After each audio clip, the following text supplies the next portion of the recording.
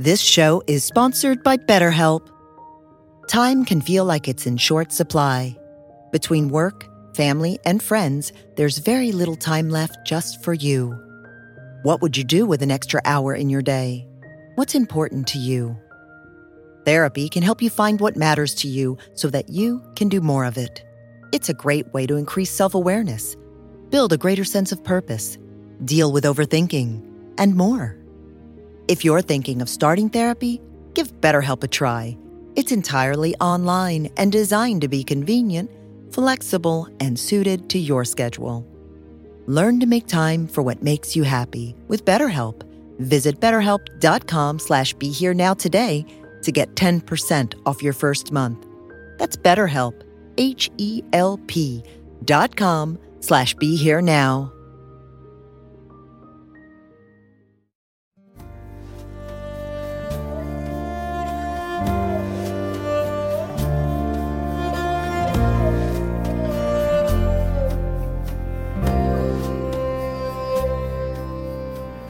Welcome to the Krishna Das Pilgrim Heart Hour. In this podcast, Krishna Das shares his warm-hearted and down-to-earth path to the divine. If you are interested in supporting Krishna Das's podcast, please go to BeHereNowNetwork.com/KD.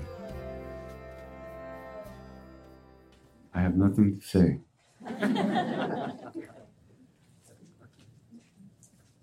So until somebody had something to ask or talk about, we'll sit here in silence. As soon as you want to say something, raise your hand, and you'll be hit with a microphone.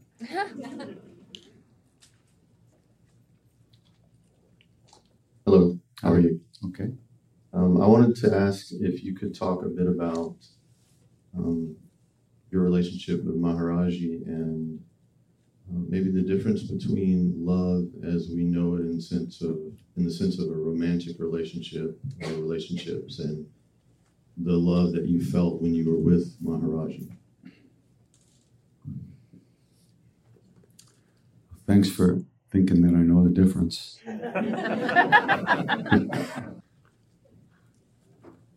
Each of us lives in our own world.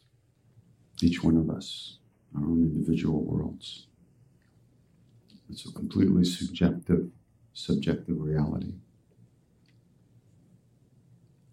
I look out at you, and I see you, and whatever I see kind of pushes buttons in my head, and so I think I know, well, okay, that's what that person's like. That person's grumpy. That person hates me.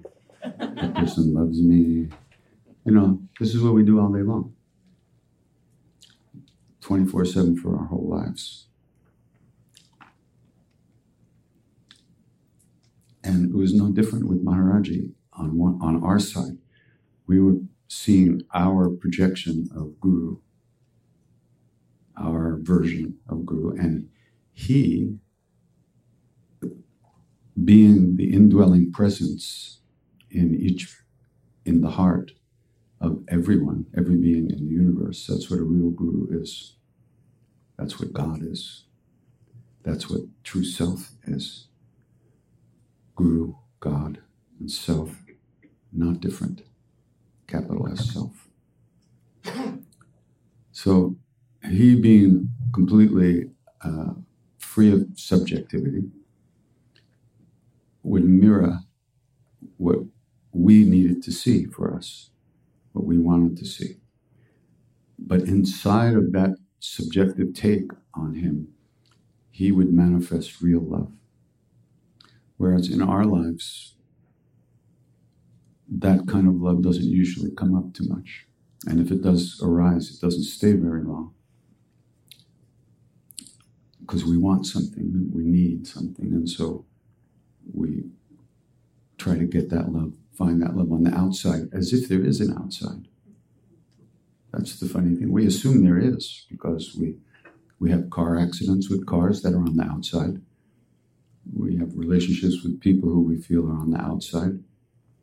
We go through our whole lives as if we're on the inside and everything else is on the outside.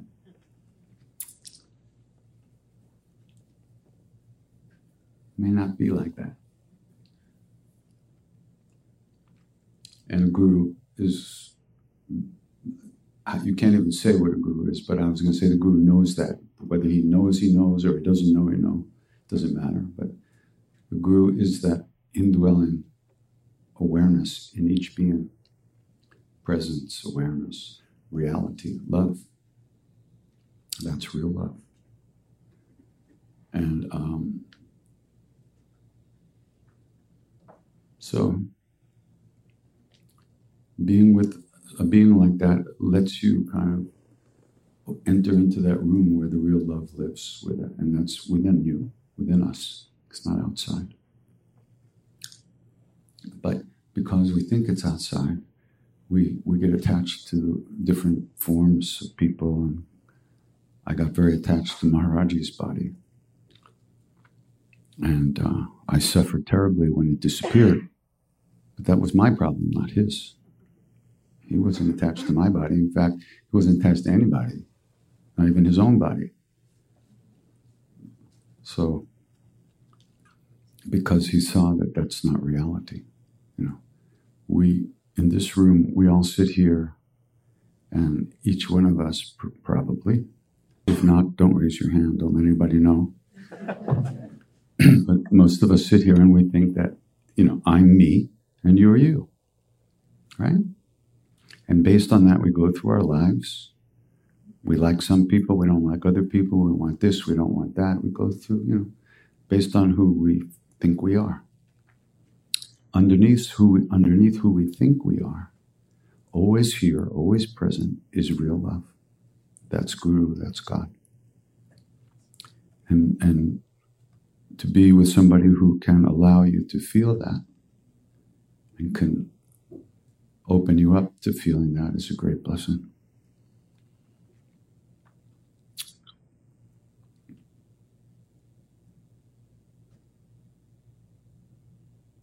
And there's a great book called Love Everyone. I don't know if you know about it. It's a pretty new book about Maharaji, and it was compiled from the diaries of many of the old devotees, old Western devotees who were there. And this woman, Parvati, put it together, and when you read it, it kind of takes you through a day with Maharaji. The different darshans, the different times we spent with him. And everybody's, you'll read about a half a page of what this person's thinking about, and then the next half a page is what somebody else is thinking about and experiencing in the same moment. Completely different. That was one of the many amazing things about it. So 10 people could sit there for 2 hours with him and go back and write what happened, and you'd have 10 completely different stories that almost there wouldn't be one thing that was the same, except he hit me with a banana. That you could tell actually probably happened. But the rest of it was it's really extraordinary. He loved each one of us. He loved everyone in that just the way they wanted and needed to be loved and needed to be touched. Just the way Krishna danced with the gopis. He manifested 108 different forms for each one of the gopis and loved each one of them in the way they secretly desired to be loved. That's big time. Very big time. That's avatar time.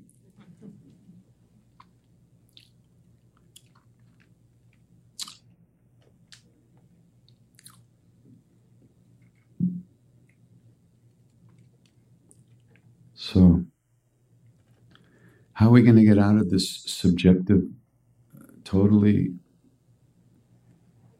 colored version of life? Do we think it's enough to go through life like that? Hating these people, loving these people, wanting this, not wanting that, avoiding this, holding on to this? Is that going to do it? No, it was, for me, it was never going to do it. Even when I was 15, I couldn't. I knew there was something wrong here. It was me, of course.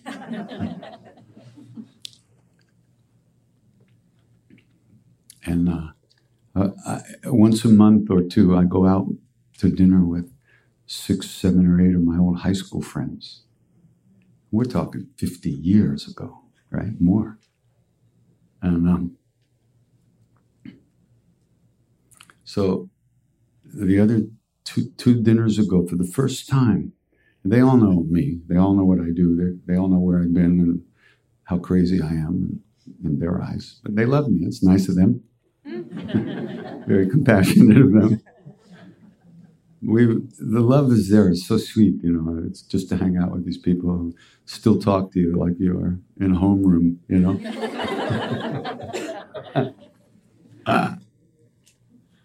Well, anyway, so for the first time, like I've been doing this on and off for about 4 years now. I reconnected with these folks 4 or 5 years ago.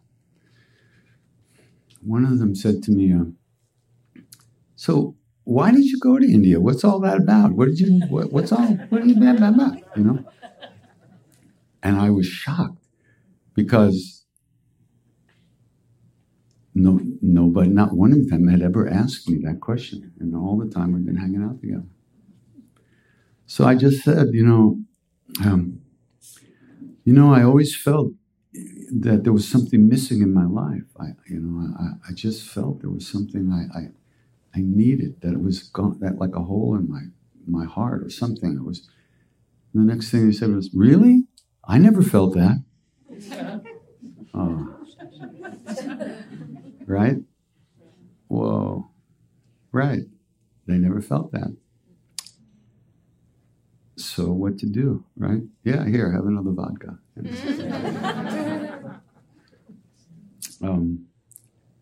That was mind-blowing to me. Really mind-blowing. I can't imagine what it would have been like to not feel what I felt, which led me to do whatever happened next, right? I never felt that. Oh, really? Amazing. So, if we want that love, if we don't want to suffer needlessly, then some practice has to be done.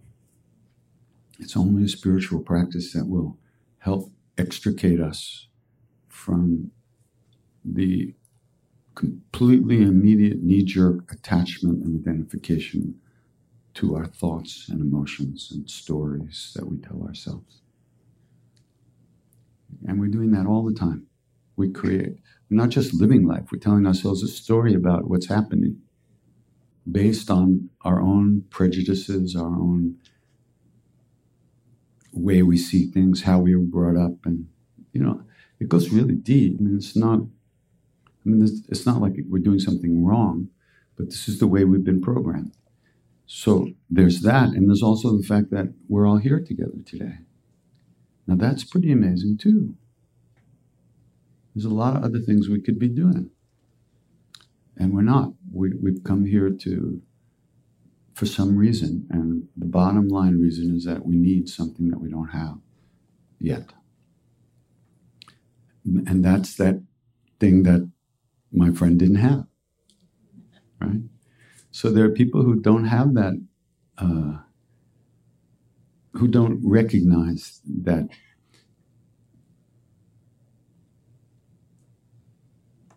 the thing is, everybody wants the same thing, but for some reason or other, there are people who understand that it might be possible to find it. And there are people for whom that thought never arises. Never arises. Never. So the karmas are not there this life for them to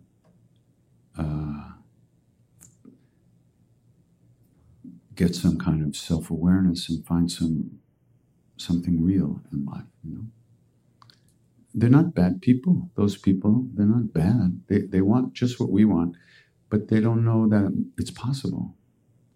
So there's a real kind of sadness there. That there's nothing to find. Why look? You know. When I went to India, I wanted to see it. I went there to find out if that love really did exist, you know. Luckily, it did. It does. But we still have to find our way into it, so to speak. And we can't keep blundering through our lives with our eyes closed and imagine that we're going to find something. Got to do some practice. Got to start waking up a little bit. Right? Well, you don't have to change your life. I mean, there's nothing you're doing. Nothing we're doing is wrong. But we have to start adding another vector into our daily life, which is a little practice, which is slowing ourselves down and starting to pay a little bit of attention to our motivations, and not intellectually so much, but just to notice why we do what we do, and why we feel how we feel most of the time. And chanting is certainly one of those practices. It's the practice I do most. These names have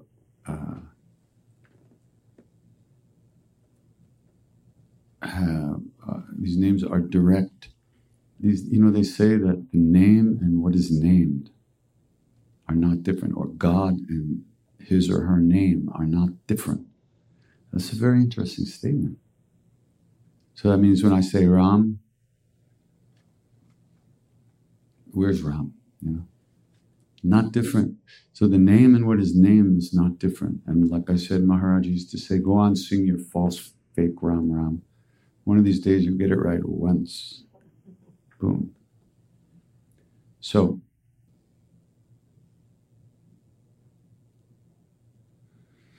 it's seeds. It's like planting seeds. Every action is a seed. Every action is karma. A karmic seed that gets planted. If we plant seeds of anger and greed and selfishness and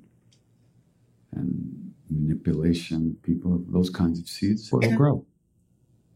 If we plant seeds of compassion and kindness and caring and awareness of other people's unhappiness, then that's what'll grow. It's simple. It's not easy, but it's simple.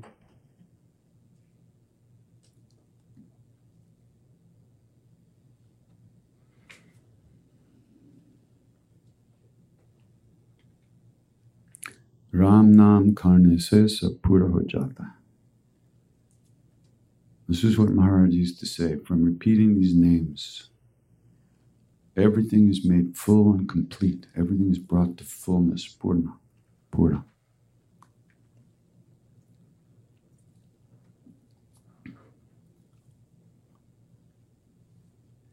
The practice of chanting ripens us, ripens our hearts. And it's not our job to keep cutting little pieces off of the fruit to see if it's ripe yet. Our job is to keep the fruit in the sun of the repetition of the names and let it ripen. That's all. Do the practice and do your life. That's it. No big deal. You don't have to change anything. Things will change because from this practice, the way we feel about things starts to change. How we see ourselves starts to change. And then as we see things differently, we act differently.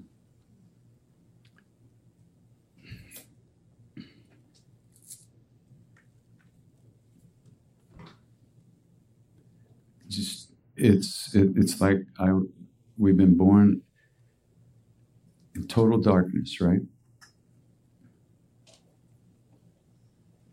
And as we grow up, it stays dark. And so we think this is the way things are. Those shadows out there are kind of scary, and those things moving in the dark look like demons, and it's like whatever it is. But then the sun starts to rise. It just even begins to start a little bit of light. And all of a sudden things look differently, Oh, wow. Good, that's just a tree. That's just a demon. So we see things differently, so we feel differently, we act differently, right? It's not like we have to kind of do anything special.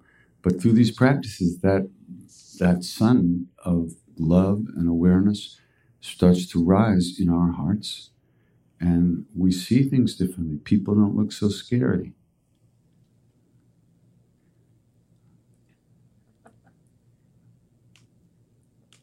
So, and then we're able to extend ourselves to people more. There's not so much at stake. Social situations change. Everything looks different. The happier you are, the less you need other people to make you happy. That takes the pressure off of them. Then they can be who they are around you. They don't have to be who you want them to be all the time. That's a heavy burden. So,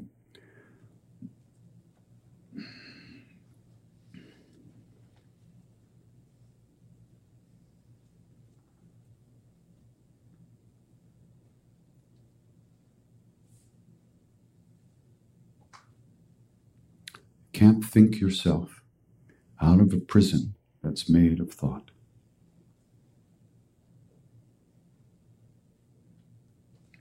Never going to happen. It's not about understanding any of this stuff intellectually. Yeah, some general view, enough to keep you on the road instead of driving through the fields, is good. But that's, any more than that, just a waste. It can be a barrier and a problem. It's harder to give up what you think about, what you think is real, because you're really attached to that version of things. It's hard to give that up.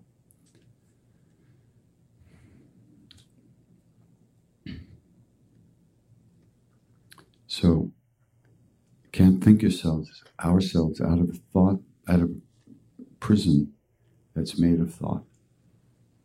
Every thought is the prison itself, because we identify, we actually think we're thinking.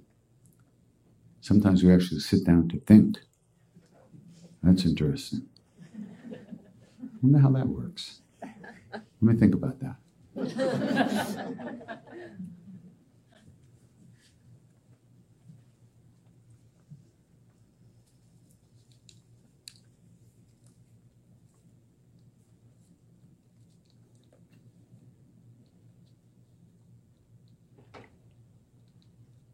So Maharaji is like the sun. He just keeps shining.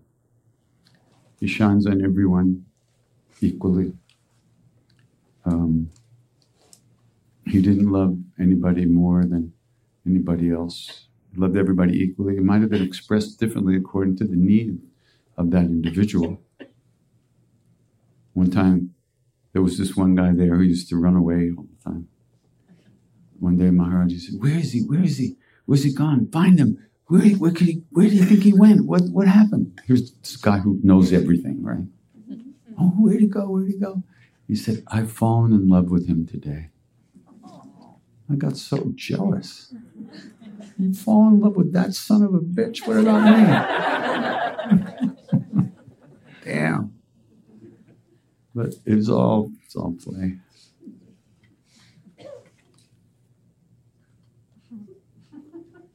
I hated that guy.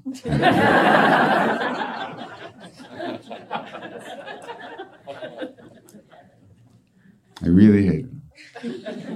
And I was sitting in front of Maharaji with him once, and Maharaji looked at the two of us, and looked at me, and he pointed to the guy and said, "You love him so much." And I looked at him, and I totally fell in love with him. To this day, when I think of him, my heart goes, ah. I don't know what happened. I hated him 2 seconds before that.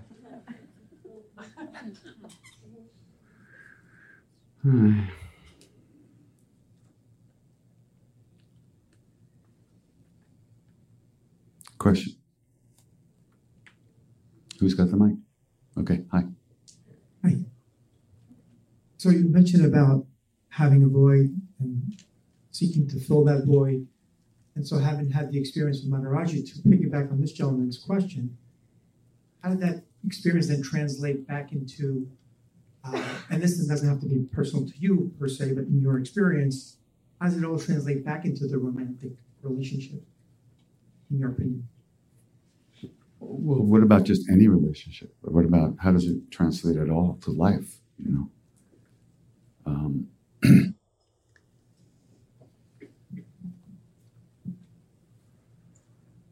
It changes everything on one hand, but it didn't eradicate the karmas that I had already, you know, that were still to work themselves out, that still were coming, you know.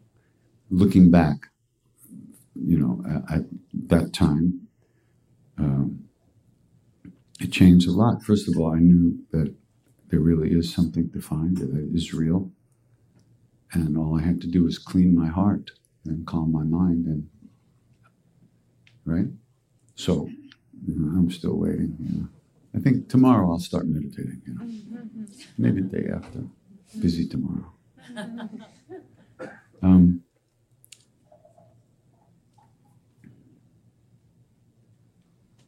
But on the other hand, on one hand, like I said, it changed everything because now there was a context for being alive. Whereas before, there wasn't. I mean, I was hoping there was, but I didn't really know that.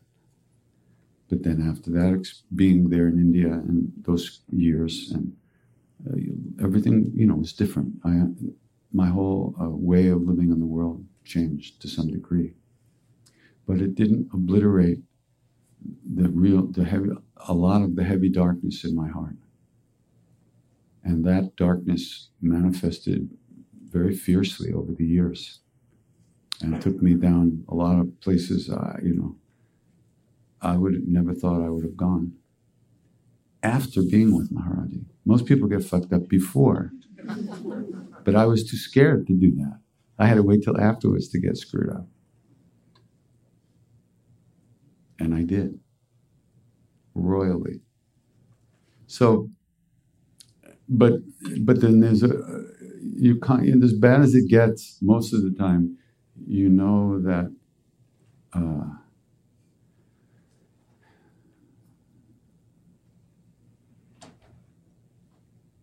you have a sense that these are your karmas manifesting, and the more you deal with them, the better it is.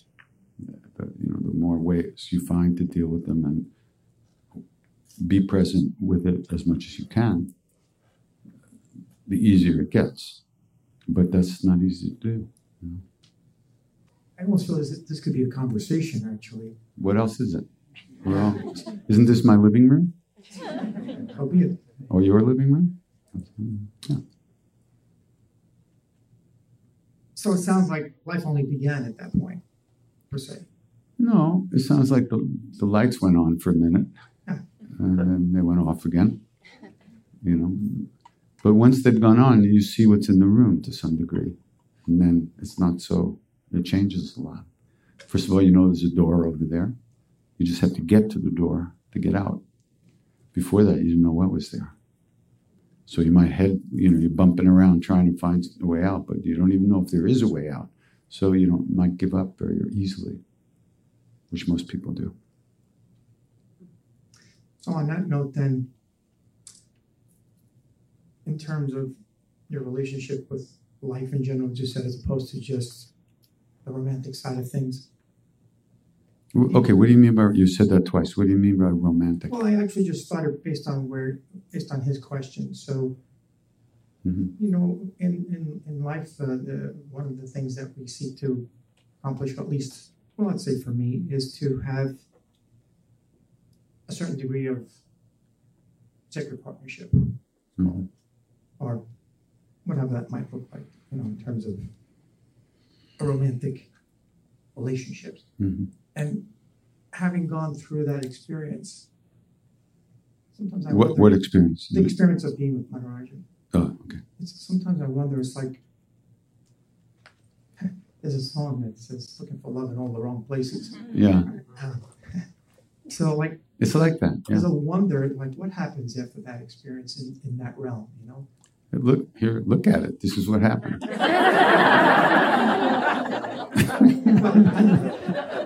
I'm looking at you for a couple of hours. I don't know what's behind the curtain there, right? There's nothing behind the curtain. It's the same shit you see.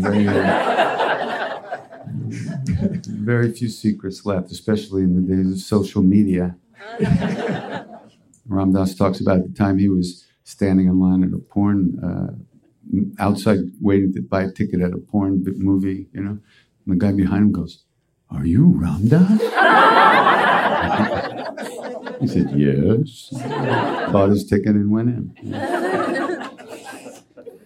That's the other thing that happens. You also start to accept all the parts of your life a lot more easily. All the shadows. You have this, the shadows, if we don't see them, they just keep pushing us around. And they don't go away by themselves. They must be looked at, they must be released, consciously released, to some degree. So, when Maharaji sent me back to America after 2.5 years, he said, you go back to America, you have attachment there. So, this is what's left after 50 years of dealing with attachment.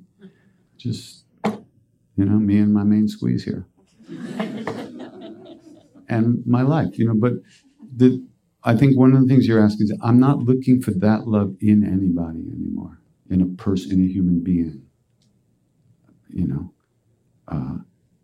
That love I understand to be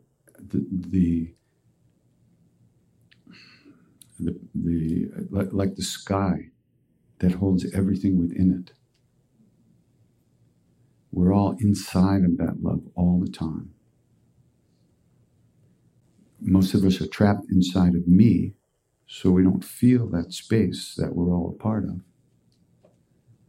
That's how I see Maharaji now, and that's how I see the love now. That love can be manifested by a person, to some degree, but only a true saint, a true guru can actually who's become that, is that, can transmit that, so to speak. Human beings can only transmit what human beings have to transmit, whatever that is. Affection, kindness, caring, compassion, tenderness, partnership, friendship, all those things. Neediness, greediness, anger, shame, fear, guilt. That's our world. That's not the same world as, and that whole world is held in the arms of this vast sky of love all the time. There's nothing outside that. Couldn't be. But we don't know that. We're not aware of that. Know what to do. That's why he sent me home. First of all, I would have died within a year or two if I had stayed there. I was so sick, ridiculously sick. And second of all, I would have never had a chance to live through the untying of the knots in my own heart. It had to be done this way. That's, I guess, because that's what happened. There are other people who've gone to India, they've become monks or nuns, and they've stayed there their whole lives. That wasn't me. I thought it was me, but it wasn't. And he knew that. That's why he sent me back. Thank you. Thank you so much. And I had a question about the Hanuman Chalisa. Is anything you could say about your journey with that, what your teacher said about it, and how your experiences of chanting Hanuman's name.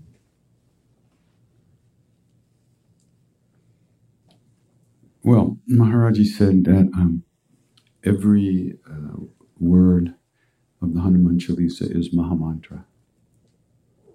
So the whole thing is the name, repetitions of the names, which he considered to be the practice that we were qualified to do. When we asked him, how do we find God? He said, serve people. How do we raise Kundalini? He said, feed people. Love everyone, serve everyone, and remember God. That was his main, that was basically what he told us. What he told other people, we have no idea. But that's what he taught us. But pretty much it was like that. He was mostly with householders that we know. And he was part of every family. And he was involved in all the decisions in the family, and the children angry at their parents, and the parents fight, all things. He was just involved in all of it, all the time. And he helped these people live good lives, and he blessed them, and many times he helped them overcome tremendous obstacles, and healed the sick, and raised the dead, and the whole spiel. That's what he did. Very much in the world. There's a beautiful story about one day he was walking down the street in Vrindavan in the middle of the summer. It was like 120 degrees, middle of the day. And coming in the other direction was this sadhu, with the hair and the ashes and the big... And they saw each other and they ran and jumped around, they hugged and they jumped around and danced, and they were just like completely, and they were so happy to see each other. And the sadhu says, Baba, I can't believe we're meeting after 40 years. I haven't seen you since we were in the mountains together. And everybody was so happy. They were so happy. And they hung around for a few minutes. And then Maharaji says, okay, brother, I have to go now. So you go and I'll go this way, you go that way. And the sadhu says, I'm not leaving you. After all this time I found you, I can't go now. He says, no, you don't understand. You don't want to hang out with me. I'm always around householders. I'm with worldly people all the time. It's not good for you. It's not good for you. Don't come with me. He said, there's no way I'm leaving you, Baba. And they argued about it for Finally, Maharaj says, okay. And they took off. And they started walking to Mathura, which is about 18 kilometers away. In the middle of the day. In those days, there was just desert between Vrindavan and Mathura. So they were literally dying of thirst. And in the distance, they saw a well. And they start running to this well, right? And Maharaji gets there first, and there's a woman getting water from the well, whatever you call that, with a bucket. And Maharaji runs up and he puts his hands out like this. He says, Ma, pani dalo, pour water for me to drink, right? So she pours water and he's drinking like this. And now the sadhu arrives and he puts out his gourd, his kamandalu, this gourd cup. And the woman pours water, starts to pour water in it. And while she's pouring water, Maharaji starts chatting her up, because he chatted everybody up 24/7, 365. And he says, where are you from, Ma? What's your village? What's your caste? Turns out she's an untouchable. When the sadhu heard that, he completely flipped out. He takes his gourd and he furiously smashes it down on the ground, and he starts screaming at Maharaji, what have you done? Look what you've done. You got me into this, and this was my only thing. I needed this for everything, and now it's become impure, and I can't use it anymore. How could you do this? And Maharaji's going, what? What happened? What happened? What's going on? What's going on? Oh, I thought you were sadhu. What's caste for a sadhu? What is this? I don't understand. What is this attachment? And the sadhu saw what happened. Maharaji said, he washed my feet with his tears, and went back to the mountains to finish his work. This is the way Maharaji was. Everything that came towards him got something burnt away, because you couldn't come close to that fire with all your shit. You had to drop it or you couldn't get there. You know, it just coming towards that love burned stuff off of you in the first place. And that's Hanuman. Hanuman is that love that's always turned towards Ram, towards God. And anything that approaches Hanuman gets into that flow of grace towards love. But in order to enter into that flow, you have to leave some of that luggage behind. You have to. It's not always pleasant. And it doesn't always feel good, but you want the love more than you want all that luggage, and so you will let go of that given the opportunity. So this is Hanuman. Hanuman is that the ability to overcome all obstacles, to break all attachment, to remove suffering, remove calamities from our lives, all the stuff that keeps us back, obstructs our path. And the Hanuman Chalisa invokes the presence of that love. And Maharaji gave us that chant in his own inimitable way. He never said, sing the Chalisa. He said, here. He never said, here, this is the Hanuman Chalisa, learn it, and then sing it to me. He didn't do that. Everything just happened. As if he was doing nothing, you know? Yeah, and this, you know, I've told the story. We used to come to the temple every day, and they gave us this little yellow book with a picture of a flying monkey on it, right? I had 100 of them in my room. And then one day I thought to ask, well, what is this? We're Westerners. We're a little slow. And they said, well, it's his prayer to Hanuman. I said, really? And the light went on, I thought. He said, why don't we learn this? And then we could sing it to Maharaji. In that way, because we knew he secretly longed to spend more time with us. And we wanted to help him do that.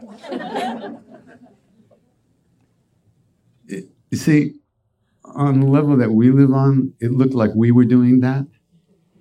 But you step back just a little bit from it all, you could see it's part of this grand design to facilitate the opening of our hearts and to facilitate our relationship with him, to intensify that and deepen that.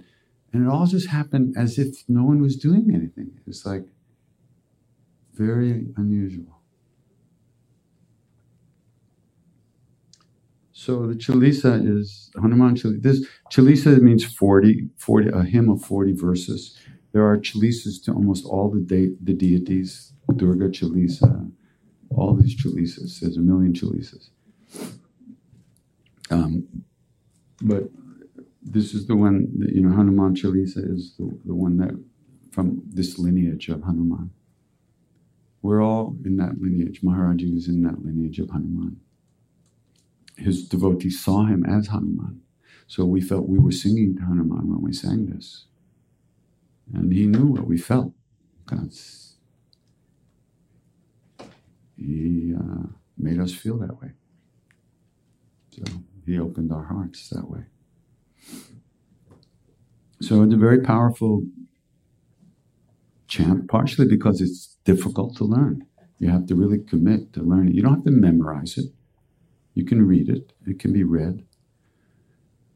But you read it 3 or 4 million times, you might memorize it,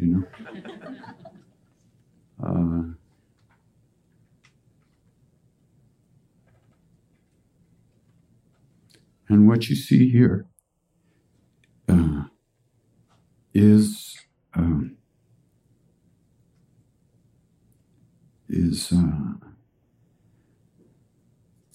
the fruit of that practice. There's a puja that you do, and you can do, which they say, Jo Satabara Pat Karakoi Chutihi Bandi Mahasapuhoi. Whoever recites this 100 times, all his bondages destroy, and he's free. And the next time, whoever recites this accomplishes whatever he wants to accomplish. So there's a particular practice in India that they teach to do. You can do is to recite the Chalisa 108 times. You make a little puja, you put some fruit, a picture of Hanuman or Maharaji, and then you recite the Chalisa 108 times. You can get up to go to the bathroom and make coffee and all that, but don't stop reciting. And you ask for a boon. Because Hanuman is a very unusual being. It is not a renunciate path. It's not about renunciation in the sense of being a sannyasi in the world. Hanuman not only gives one of these days I'll find this shloka again. I found it somewhere once, but it says Hanuman not only gives liberation, but he allows for the satisfaction and fulfillment of healthy desires that we have, the things that we need to have, that we need to get in our own particular karmic predicament, individually, we're talking about. He makes all that possible too. So it's not only that he gives liberation, but he also allows us to eat a little bit on the way. It's like being in the dining car on the train. So this is a very unusual thing, and Maharaji was very much like that. He helped people get what they wanted and what they needed in their daily lives. You know, the Indian families that we used to come see him. You know, maybe his son needs a job, no problem. You know, all kinds of things. This is what saints do in India. You know, they don't have. It's only recently they have doctors. You know, aside from Ayurvedics, but mostly the poor Indian people can't afford anything, so they go see a saint and they say, "Baba, I need this." You know. No problem. Well, he was funny about it. One time a couple comes and said, you know, Baba, you know, we don't have a son. He said, where am I going to get a son? But they had a son. The beautiful story, one of the priests in a Krishna temple in Mathura. It was Bal Krishna, the boy Krishna, child Krishna. He was a very nasty guy, very angry guy, and he never let the children come into the temple. So one time Maharaji goes there for darshan of Krishna, and the pujari bows down and said, Baba, you know, I'm getting old now, I have no child, I have no son, I have no children. So Maharaji says, how can you have a child when you keep the children away from him? You know, let the children come and play and you'll have a kid. So he let the children come in and he had a kid. Well, his wife had a kid. That would be a lot. Not that he couldn't do it, but it's unusual. So, yeah, you know, when I went to India, you know, I don't know. I just thought that desires weren't good, you know, that they were bad. Why? I don't know how I got that idea.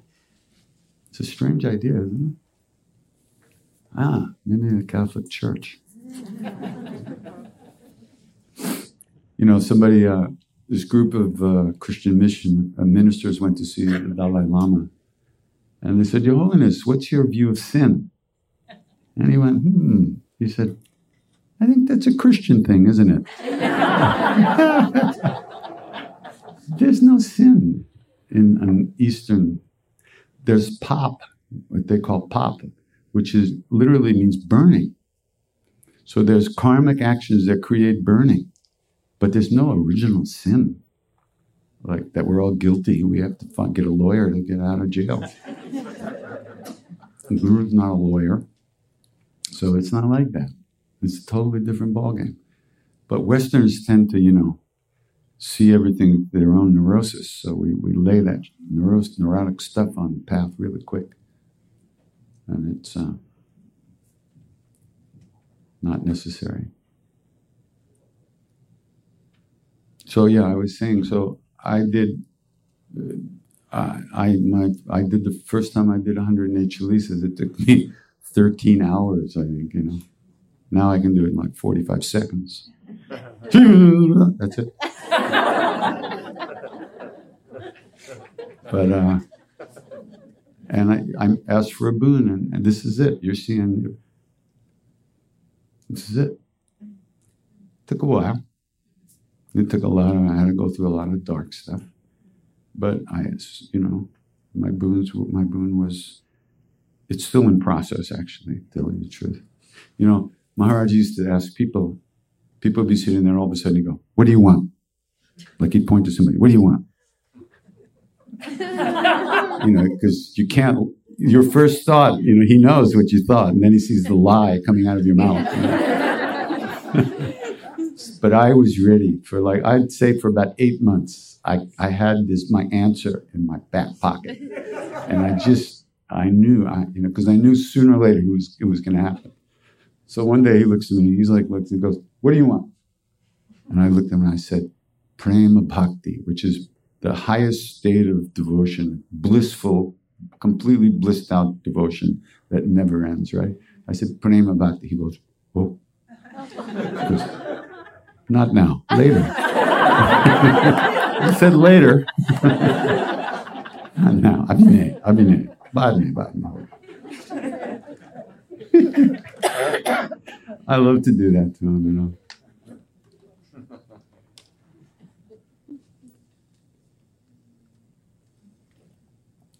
Anybody? Okay. There, back there, and then here. This is kind of a follow-up. Kind of a what, follow-up? Yep. So you said the Hanuman Chalisa is the Maha Mantra. Is there another? No, I didn't say that. I said every line, every word of the Hanuman right. is Maha Mantra. Maha Mantra means the name of God. Yes. There are some groups that say their name is the only name. God bless them. Is there another chant that's a simpler chant that has that, maybe not the equal power of it, but that gives you that same kind of feeling that the Chalisa does? No. What a setup, eh? They're all the same. All the chants are the same. I once asked Mr. Tiwari, I said, "Baba, who's greater, Vishnu or Shiva?" He said, "How can you compare infinites?" So the one you do is the most powerful one, whatever one that is. They're all the same. What's important is your commitment and your heartfulness, and the ability to do it. So, but they're all the same. They're all the name of the same being. All beings are part of that oneness. Different manifestations of that, but they're all parts of that. So all their names do the same thing. At least that's the way I look at it. There will be other groups that will give you a whole different spiel. And if you want a different spiel, you're welcome to go there. That's the way. That's what I've absorbed from the people I've been around in my life. And even in India, when you say Ram Nam, it doesn't mean only the name of Ram. It means God's name. All the names.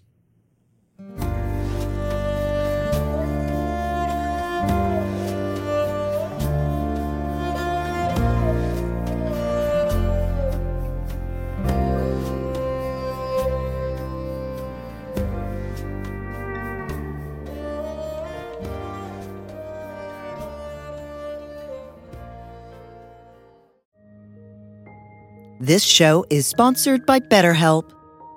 Time can feel like it's in short supply. Between work, family, and friends, there's very little time left just for you. What would you do with an extra hour in your day? What's important to you? Therapy can help you find what matters to you so that you can do more of it. It's a great way to increase self-awareness, build a greater sense of purpose, deal with overthinking, and more. If you're thinking of starting therapy, give BetterHelp a try. It's entirely online and designed to be convenient, flexible, and suited to your schedule. Learn to make time for what makes you happy with BetterHelp. Visit BetterHelp.com/BeHereNow today to get 10% off your first month. That's BetterHelp, HELP.com/BeHereNow.